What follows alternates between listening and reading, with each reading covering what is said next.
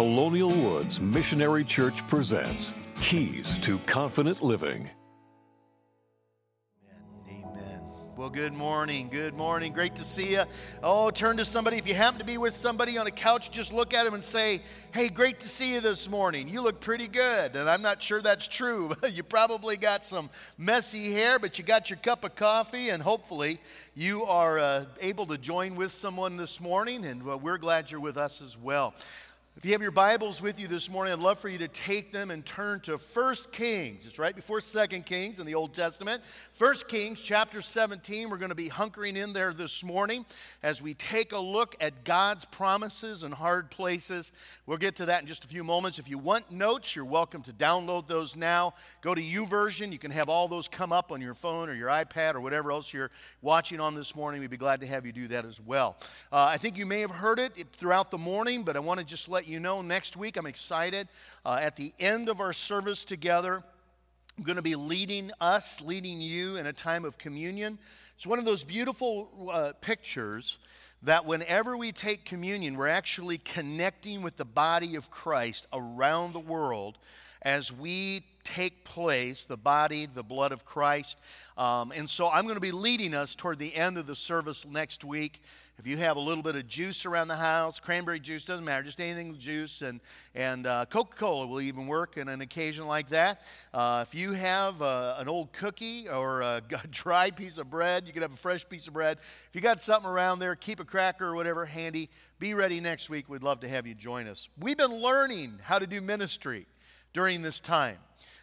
We had a Zoom connection Wednesday night for prayer as people gathered in prayer. And by the way, if you aren't getting communications that invite you to those types of things, that means we probably don't have your correct information. Go to our website, contact us. You can put the information there, or you can actually go right to CCB and you can put your information in. We'll send you out alerts as to what's happening. I've been doing a midweek message every week. We send out a communication that lets you know that it's available for you. If you're not connected to our Facebook page here at Colonial Woods, another great way for you just to find out what's happening every day. Devotionals are going out from our staff. I do a midweek message, the weekend services. So take advantage of that. But we need to know who you are and how to communicate with you in order to be able to make those available to you. But we've been learning how to do ministry. Our youth group again this last week had 77 people join in on a Zoom chat room as they did youth ministry, and our prayer ministry did that. I connected with a couple of families this week through Zoom. But one of the things we've learned is some things not to say on live streaming. Now, we've been doing live stream for some time, but I learned last week, because we're paying a little bit more attention to it right now, that there are things I should not say because you feel very comfortable that if you don't like what you hear, just to turn it off. And last week, we were talking about this as a staff, and one of my staff members said, hey, just in the future, you might not want to say that you have 8 points that you want to share, because within 10 seconds of sharing last week, the eight choices that you can make in stressful times, 30 people kicked off. And so I promise you today, I only have 1 point. There's about 5 subpoints, but there's only 1 point that I'm going to share with you today. And hopefully that doesn't overwhelm you as we take a look at God's Word. We have a theme verse we've been working out of, and you may not know this, but this series has changed a lot from its original intent. Where I thought it was going, where we thought we were going to focus every week, was not exactly where we've ended up focusing. However, I have been so blessed by the truth of how God has used this in my own life as we've been focusing on being people who are chosen. And this week, again, got some new information, which has really called for a home stay in place, stay safe order. By the way, what we're doing is absolutely fine with the edict that went out. We're actually well within that. So in case you were wondering that, we're actually doing exactly what the governor has asked us to do, which is make it possible for you to stay home. But I love what it says in Ephesians chapter 1, verse 3 and 4. It says, "Praise be to the God and the Father of our Lord Jesus Christ, who has blessed us in the heavenly realms with every spiritual blessing in Christ. For he chose us in him, Jesus Christ, before the creation of the world to be holy and blameless in his sight. And this week when I was looking at this, I think it just kind of struck me that sometimes we feel like that if we're chosen, it means that we have a whole different set of rules for us. In other words, we're never going to go through isolation. We're never going to go through challenges. Where if God chose me, that means that I'm in favored status, right? And that just means that I'm never going to go through low times in my life. And I'm going to always be going through great times in my life. I'll never go through need. I'll never go through a time where I've got to pray for a miracle. I've never have to. And can I just share with you, that is not what that means. In fact, you'll notice that maybe in God's chosen, many times we walk through some tougher challenges by virtue of the fact that we are called by God to be holy and blameless through his strength, through his provision, by his power in some very hard times. It's interesting, we are not in an isolation. We are not somehow immune to the things that hit our world. Sometimes when we go through challenge, we go through pain, we might go through suffering, we might go through illness. I think we think that somehow we've done something wrong. That's not necessarily the case. Sometimes we simply go through challenge because the world is going through challenge. And so if you've wondered that question over these recent days, hey, wait a minute, why am I going through this? I'm one of God's chosen. Well, let me tell you, that is not unusual in God's Word. Today I want to focus on one of God's chosen in the Old Testament, 1 Kings chapter 17. This jumped out to me as I was just pondering, thinking about what to share with you today. This story jumped out to me because it's a chosen individual, chosen by God, an instrument of God, who goes through some really hard times by virtue of the fact that he really is God's chosen. It's a prophet Elijah. Now Elijah is a man who comes on the scene in 1 Kings chapter 17, and pretty much his entire ministry is summed up in about 5 chapters of Scripture. Now, he's mentioned in other passages, but chapters 17 through 19, and then if you get into 2 Kings chapter 1 and 2, you see a little bit of him there as well, as it kind of talks a little bit more about his ministry. What you're going to see from Elijah, though, is that the very first thing he's called to do is to bring bad news to a nation, specifically to a king, King Ahab. That's his first. He didn't even get eased into the public scene. His first step was a hard step. And immediately he goes through trial and difficulty. It is not a cushy job being a voice for the Lord. And here's what it says in 1 Kings chapter 17. Now Elijah the Tishbite from Tishba in Gilead said to Ahab, who happened to be the king of Israel, "As the Lord, the God of Israel lives, whom I serve, there will neither be dew nor rain in the next few years except at my word." Then the word of the Lord came to Elijah, "Leave here, turn eastward, and hide in the Kerith ravine east of the Jordan. You will drink from the brook, and I have ordered the ravens to feed you there." So he did as the Lord told him. He went to the Kerith ravine east of the Jordan, and he stayed there. And the ravens brought him bread and meat in the morning, and bread and meat in the evening, and he drank from the brook. Sometime later, the brook dried up because there had been no rain in the land. Then the word of the Lord came to him, "Go at once to Zarephath of Sidon and stay there. I have commanded a widow in that place to supply you with food." So he went to Zarephath, and when he came to the town gate, a woman was there gathering sticks. And he called to her and asked, "Would you bring me a little water in a jar so that I may have a drink?" And as she was going to get it, he called, "And bring me, please, a piece of bread." "As surely as the Lord your God lives," she replied, "I don't have any bread. Only a handful of flour in a jar and a little oil in a jug. And I'm gathering a few sticks to take home and make a meal for myself and my son that we may eat it and die." Elijah said to her, "Don't be afraid." Isn't it interesting how many times God has to say that to us? Don't be afraid. I'm asking you to walk in obedience. I'm asking you to walk in trust. Don't be afraid. Why? Because sometimes it's scary walking in obedience and trust. Don't be afraid. Go home and do as you have said, but first make a small cake of bread for me from what you do have, and bring it to me, and then make something for yourself and your son. For this is what the Lord, the God of Israel, says, which I will say it this way, what the Lord, the God of Israel, promises, because if God says it, he's promising it. The jar of flour will not be used up, and the jug of oil will not run dry until the day the Lord gives rain on the land. Now, it's interesting because there's no doubt that Elijah is God's chosen.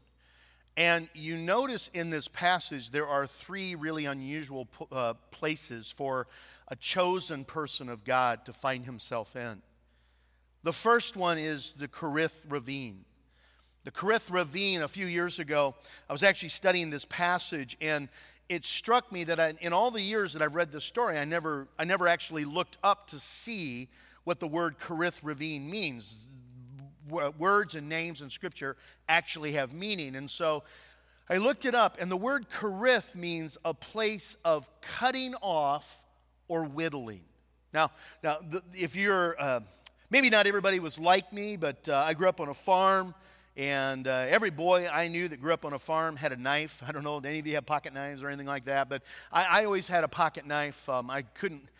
I still have a thing for knives. I can't hardly go by a counter and see a knife for sale and don't buy a knife. I've only got about 200 of them, but I don't know. I just find myself always wanting to buy a little knife. And so I give them as gifts all the time. And I remember as a kid, I was fascinated because of some of the stuff that was on TV. Anytime you'd see these old shows, and especially if they were set in the country or in the West, they would be whittling. They'd take a knife and they would just kind of whittle a little bit. And I remember making some things and trying to carve with this knife. You'd sit there just kind of shaving off a little bit. I remember during season, I'd take corn cobs and I'd make corn cob pipes. I don't know why. I just took a little stick, put it in there, just thought it was kind of cool. I'd see the people on TV doing that and such. They didn't work, but that's okay. And so it was just whittling. And the idea of whittling is shaving a little bit off at a time so that you can form something into what you want it to be. Isn't it interesting that God took Elijah to a place where he could shave off a little bit at a time so that he could form him into what he wanted him to be? The phrase also means cutting off, which means isolation. And so God took Elijah, somebody who's chosen, to a place of molding, shaping, and isolation. But then he says, but I'm going to, because the brook dried up, I want you to go to Zarephath of Sidon. Now, what's unusual about Zarephath of Sidon is that it was the place of the enemy's stronghold. If you go back into chapter 16, which we won't do there this morning, but I'll let you do that on your own, you'll notice that it wouldn't have been a problem going to Sidon. That's not that big of a deal. The problem is that Elijah had a couple of people who absolutely hated him. King Ahab hated Elijah because Elijah spoke truth to him from the Lord, of which the Lord was disciplining Ahab. And by virtue of disciplining Ahab, he was disciplining the entire nation of Israel. But there was someone who despised Elijah even worse than Ahab, and it was Ahab's wife, Jezebel. Jezebel absolutely despised and had kind of a mission in her life to take Elijah out. Now here's the problem. Jezebel was from Sidon, and her dad was the king of Sidon. His name is Ethbaal, which means I am focused toward the idol Baal. And so in his very name, the king of Sidon worshiped another god other than the one that Elijah worshiped. And Elijah was being called to go to the home territory of Jezebel. It's kind of like going to your ex-spouse's family reunion or Christmas, right? Nobody there likes him because he's not part of the family. And then God takes him even to a more unusual place. He takes him to a widow's house to be cared for. So God took him to the most desperate of needy people in order to become dependent upon her generosity.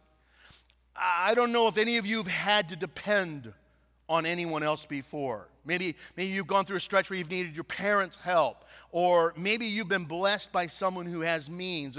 And Tammy and I have been in points in our life where we have been in need, and we have been cared for by some of the most unexpected ways, but some generous people who had means. That's very humbling. It's even more humbling, however, when you go to someone who has less than you, and they're the ones who are expected to care for you. In my church in Elkhart, we had a gal by the name of Anna Weininger. I assume by this time that she has gone to be with the Lord. I haven't heard, but she was in her upper 80s when I knew her, and that was 20 years ago. And I was always ministered to by Anna and her husband, Lorenzo. What a great name.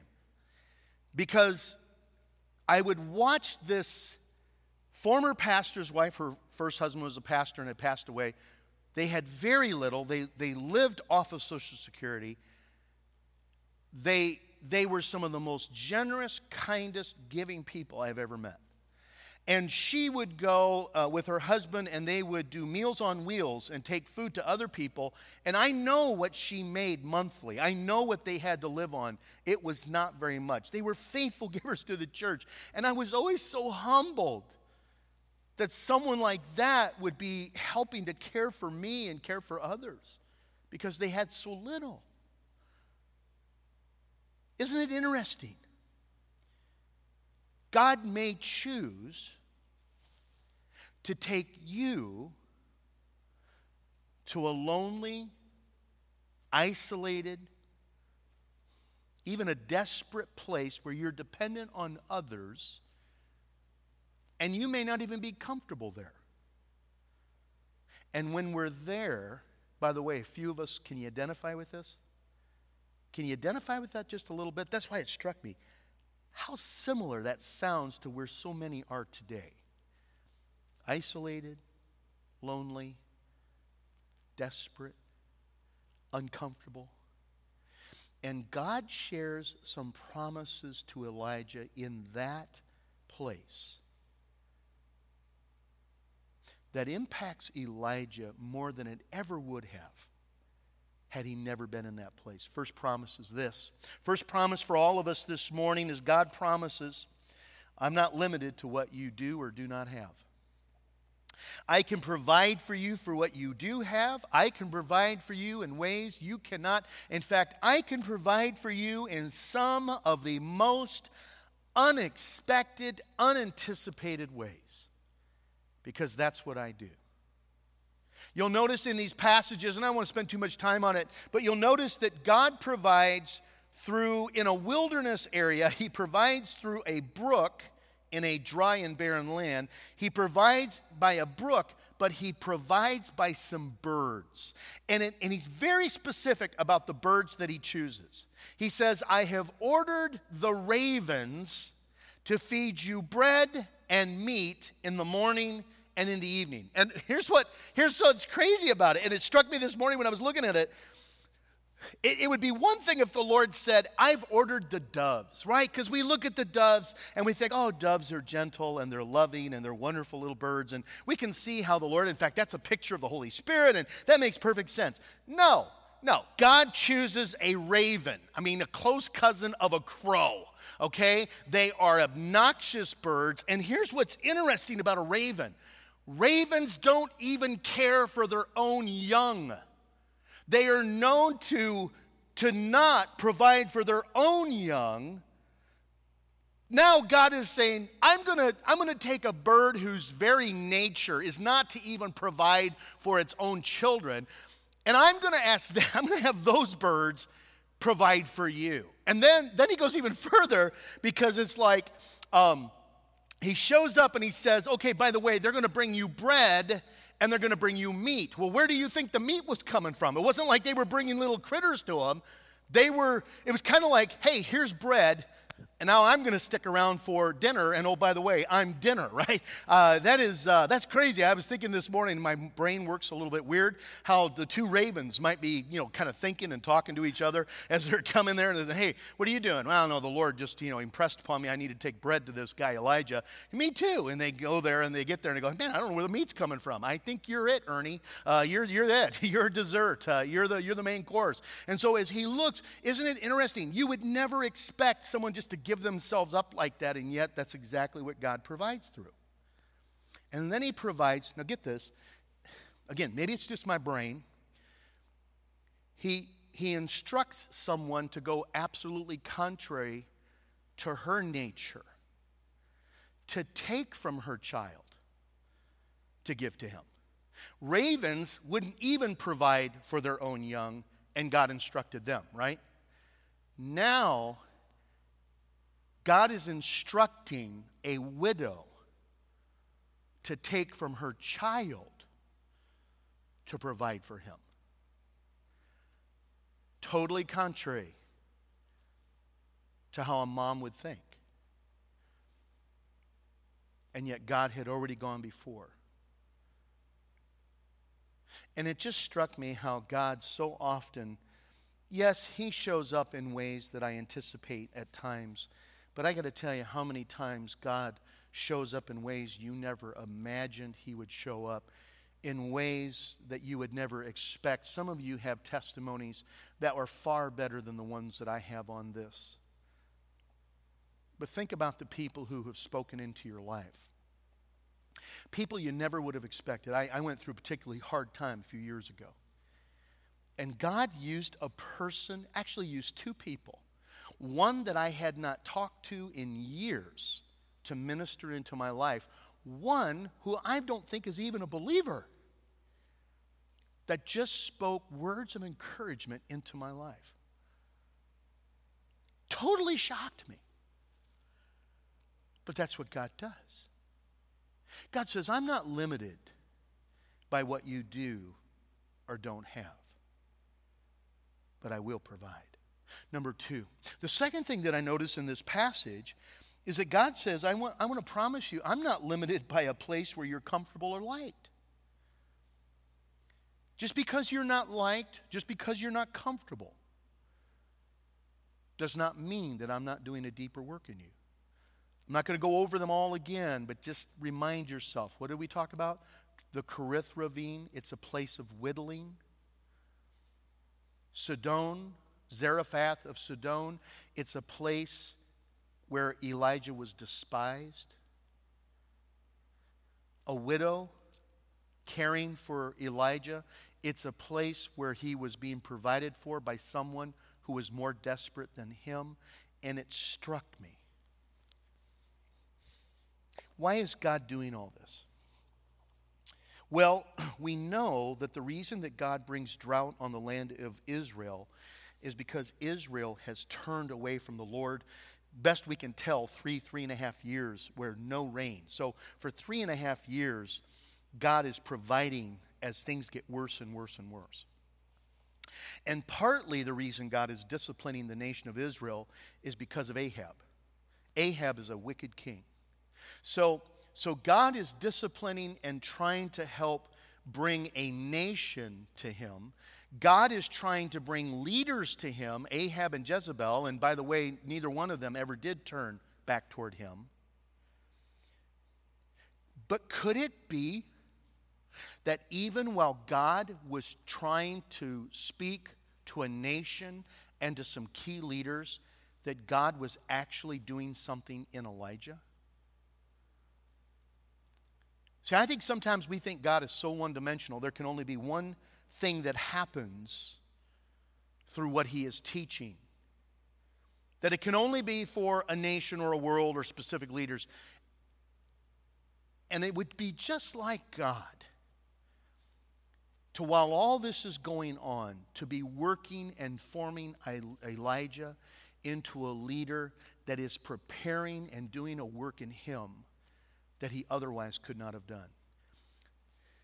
Most of us don't like places of isolation. Most of us don't like places of wilderness. Most of us don't like the desert region. Most of us don't like God whittling on us. Most of us don't like being dependent on anyone, much less a widow. Most of us don't like being with people who hate us, right?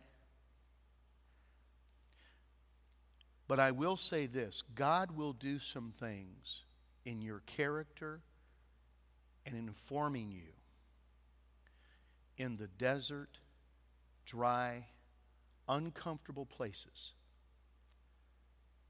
that he just could not do any other place. I don't know what it is the Lord is saying to the world today. I don't know what the Lord is speaking or teaching the nation. I have some ideas, but I won't presume to tell you that I have a prophetic word. I can lean on Scripture. I know the types of things God teaches, but I don't have a specific word for the moment as to what God is teaching us as a nation. But I know this. It's incredible that over the last number of months that we as a nation, as a world, have learned an awful lot about what we don't know. And we have watched through a time of uncertainty how we've been forced to work together, how we've been forced to realize that we are not God and that He is. I love that our president, 2-3 weeks ago, called for a day of prayer. And that churches around the nation, believers around the nation, began to call out to the only one who can really change things. Last week at noon on Sunday, millions of believers around the world joined their hearts together in prayer to cry out to God for God to do a miracle in this season. When's the last time that happened? When's the last time you interceded on behalf of a nation? When's the last time you interceded? This last week, we had some who were in illness, and we had Zoom meetings and Facebook meetings. We had people all around the country beginning to pray for specific people by name. I'm not trying to go too far on this. Can I just say, what is it that God may be whittling in you? And what is it that God might be teaching you? I will tell you, my mind this morning as I was talking to the Lord in prayer and such, I have finally in the last several days had to just be at home. And I realized something. I don't do that well. I don't do well at just kind of sitting. I don't do well at just kind of pondering. I'm an office guy. I work better by being in an office and being with people. And I found even this morning, my mind was distracted, kept getting off on all these things. And the Lord just said to me, Phil, if there's ever a time where you can just be quiet and listen to my voice, it really ought to be right now. Seriously. You've got a government edict that says stay home. Okay? I love these little things that go around. Everybody's sharing these funny thoughts. I got one earlier this week that said, men, for the first time in our lives, we've been told that we can save the world by staying home, sitting down, and watching TV. Let's not blow it. Very few times we've been told just to be at home, be with the Lord. I want to encourage you to ask God, what would you do in my life? And this might not be your most uncomfortable place. This might not be the hardest thing you walk through right now. But Lord, what do you want to do in me in this dry, isolated, kind of lonely season? Number three, got to finish it up.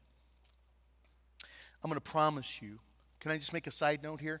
By the way, that's not that unusual, because if you go to the New Testament, where did God lead Jesus right after he's baptized? Into the wilderness. 40 days, 40 nights. Why? Because God does some things in the wilderness that he simply can't teach in other places.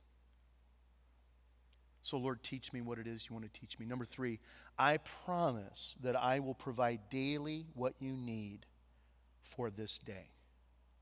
I love this teaching. It is powerful to me. Look what it says, verse 12. Elijah asks the widow to give him a little water and a little bit of bread. And it says, as surely as the Lord lives, I don't have any bread. Which I love, because the Lord's he's not even limited by what's in the widow's pantry, right?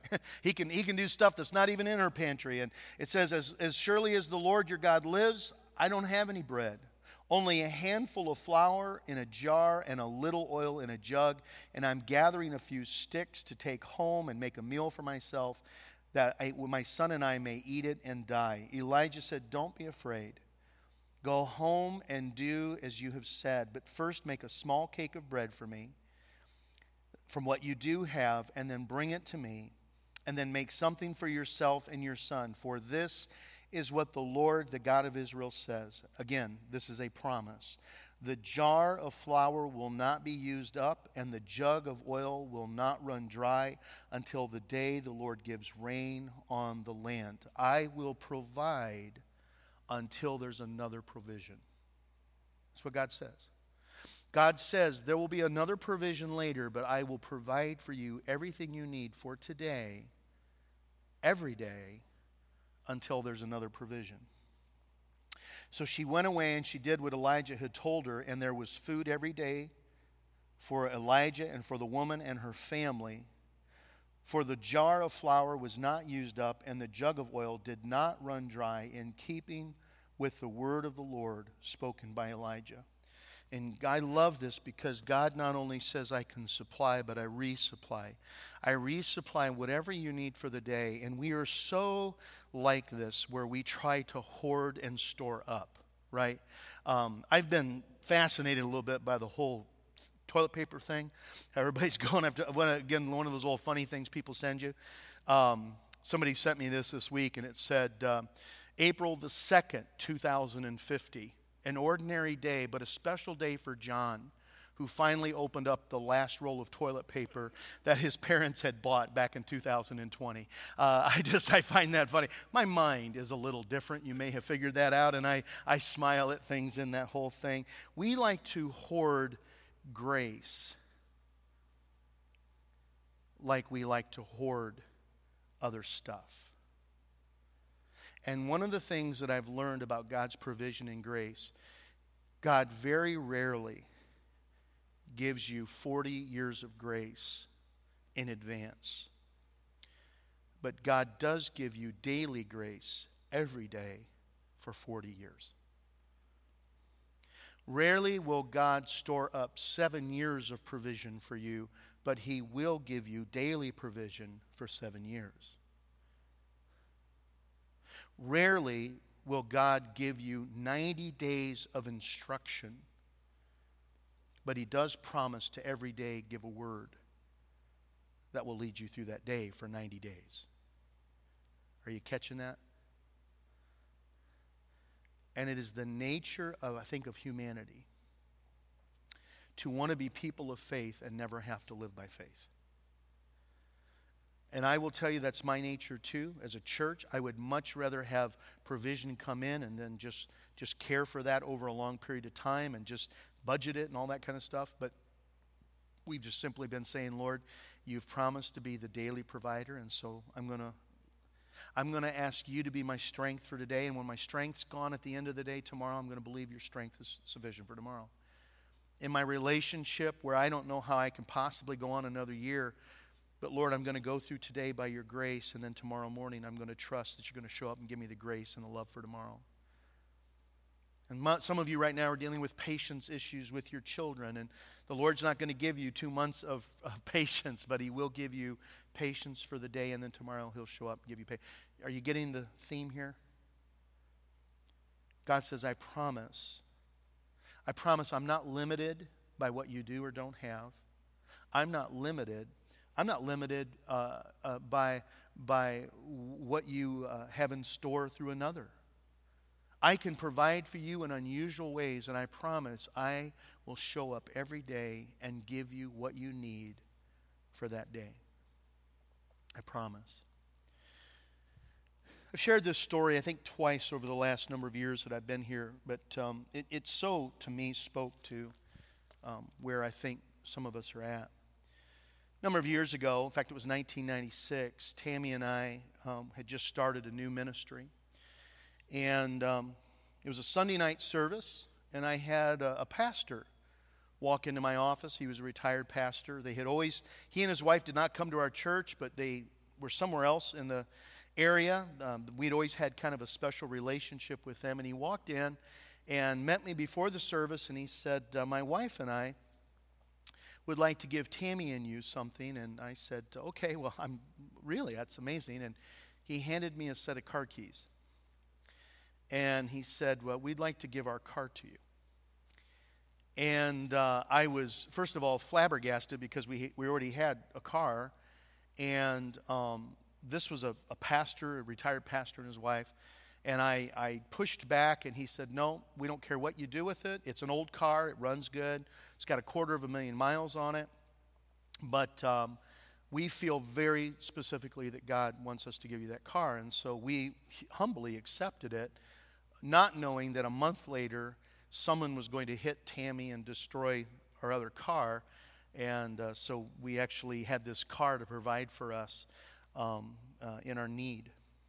About 2 years later, Tammy and I took that car, about 250,000 miles on it. It was a blue old Park Avenue. I don't know how many years old, but it was old. And it was our 10th anniversary, and we had decided that for our anniversary we were going to go down to Nashville for a few days.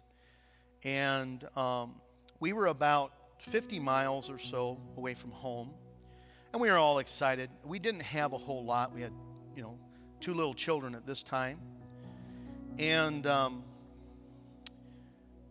we didn't really get away very much. We had kind of scrimped together just enough so that we could go, and we got a hotel for 2 nights, I believe, and then we got a show, 2 shows that we were going to go to. And we were so looking forward to it. And so that morning we took off. We're actually going to try to get down there early. It was about a 7-hour drive. And we were about an hour away from home, and red light comes on the dashboard of that old car. And I don't know about you, but anytime red light comes on, that's usually not good news. And immediately, we were on the highway, but immediately the car lost power. Literally coasted to where we could get off the highway, had enough of a hill that we could coast into a church parking lot, little Methodist church. We were in Mexico, Indiana. And I'm thinking to myself, great. Can't believe this. Man, we're getting away. We're finally getting some time alone. Started feeling sorry for myself. And I walked into this little Methodist church right there on the highway. And the pastor was there. And hey, by the way, coincidence, he had pastored in my hometown that I grew up with and actually knew people that I had gone to high school with and families I was familiar with. So we hit it off there. And he said, hey, you're really in luck. I told him our car's dead. We're on our anniversary, and I'm starting to feel sorry for myself. And they said, we have a guy in our church who he's a really good mechanic. And he said, I'll give him a call, and he'll come down here. I'm sure he'd help you out. So the guy shows up. Guy comes over. His name's Leroy. Shows up with a tow truck. He says, well, it's dead. He says, let me take it back to the, and I'm going into this whole thing. Doggone it. It's our anniversary, and we were going to get away, and we were going to do all this stuff, and feeling kind of sorry for myself. And I will tell you, in the back of my mind, I'm saying, God, this really stinks. Because, come on. I wasn't complaining about the Lord, but I was complaining to the Lord. And so we go down there. He looks at it. He says, tell you what. He says, I think it's going to take us a couple of hours on this car. Why don't you take my car? And he said, go into Peru, which is not too far from there. He says, take my car, go into Peru. There's places for lunch. Go have lunch together. Enjoy your anniversary lunch. and then come back and I'll have fixed your car. So we go down, and I thought, well, that's pretty nice. I mean, not a lot of guys give you their car. We go down, we go to this little, I don't know what it was, went to a little restaurant, had an anniversary dinner. In the back of my mind, I'm thinking to myself, this still stinks, because if we don't get out of here really soon, we're going to miss the show tonight. We got reservations. And go back afterwards, and Leroy comes out, and he said, hey, I'm really sorry to tell you this, but he said, the problem with your car is very serious. He said, your timing chain or whatever broke. I don't know. It was something that basically put the motor in crisis. And he said, now I got it to where it'll run. I think it'll get you back to Elkhart, but there is no way that you should take this to Nashville. And in my back of my mind, I'm going, great, this is terrible, Lord. Can't believe, I'm thinking to myself, thanks, this is great. My anniversary, we had all these plans, and I said, so what we're going to do is we're going to go back and meet my mom and grab her car, and we were still going to make it down there to get to our hotel. And I said, hey, what do I owe you for getting our car and working on our car? He said, oh, no charge. He said, I just want to bless you. And I said, come on. I mean, you did all this work. You replaced this. And I said, no. He goes, no. He says, you don't know who I am, do you? And I said, no, I'm sorry. I don't recognize you. And he said, 3 years ago, we were in the RCA Dome at a Promise Keeper event. And the pastor asked those who were desperate and needed to be prayed over to stand up. And he said, I was one of the guys who stood up. And you were sitting next to me. And he says, you got about 4 or 5 guys to stand up and to lay hands on me and prayed over me. And he says, when you guys prayed for me, it just made all the difference in helping me to just stand strong. And he said, as soon as I saw you and your wife, he said, I knew who you were. And I knew that you were the guy who had prayed over me at Promise Keeper 3 years ago. And he said, I'm blessed and I'm honored to be able to provide for you and your wife. I wish we could do more. We were driving to go meet my mom, and I looked in the back seat, and there was actually a gift bag.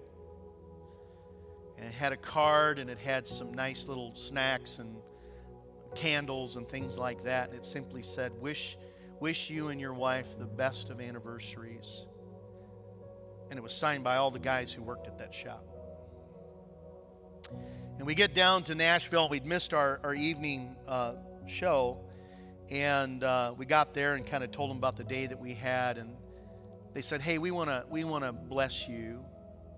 And we're going to give you a suite. And we're going to do this. And it's kind of the bridal suite type thing. And we don't worry about it.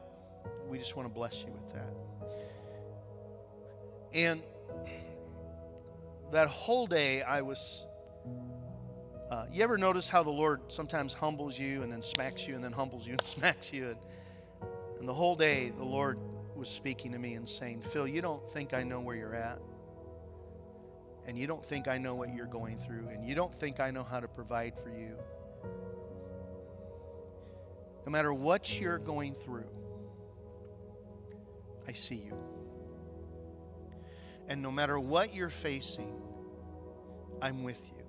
And no matter what it is that is your biggest need today, I can provide for you. So, Father, I thank you for your word today. I thank you for your kindness to us. And I thank you for how you teach us and provide for us and prepare us and promise us when we're in a place of whittling, in a place of isolation, in a place of hardship. Lord, I understand that those who are watching right now, that we've gone through an awful lot of different things in our lives, but I'm thankful that in every way you meet every need. As we need it, your grace provides and shows up. and you know where we're at, and you know what we're going through, and you've already figured out how to make provision in some of the most unusual ways. As we close, I just simply want to pray over you the prayer of blessing that comes out of the book of Numbers. May the Lord bless and keep you. May the Lord make His face to shine upon you and to be gracious to you. May the Lord lift up His face toward you and give you peace. God bless. Colonial Woods Missionary Church presents Keys to Confident Living.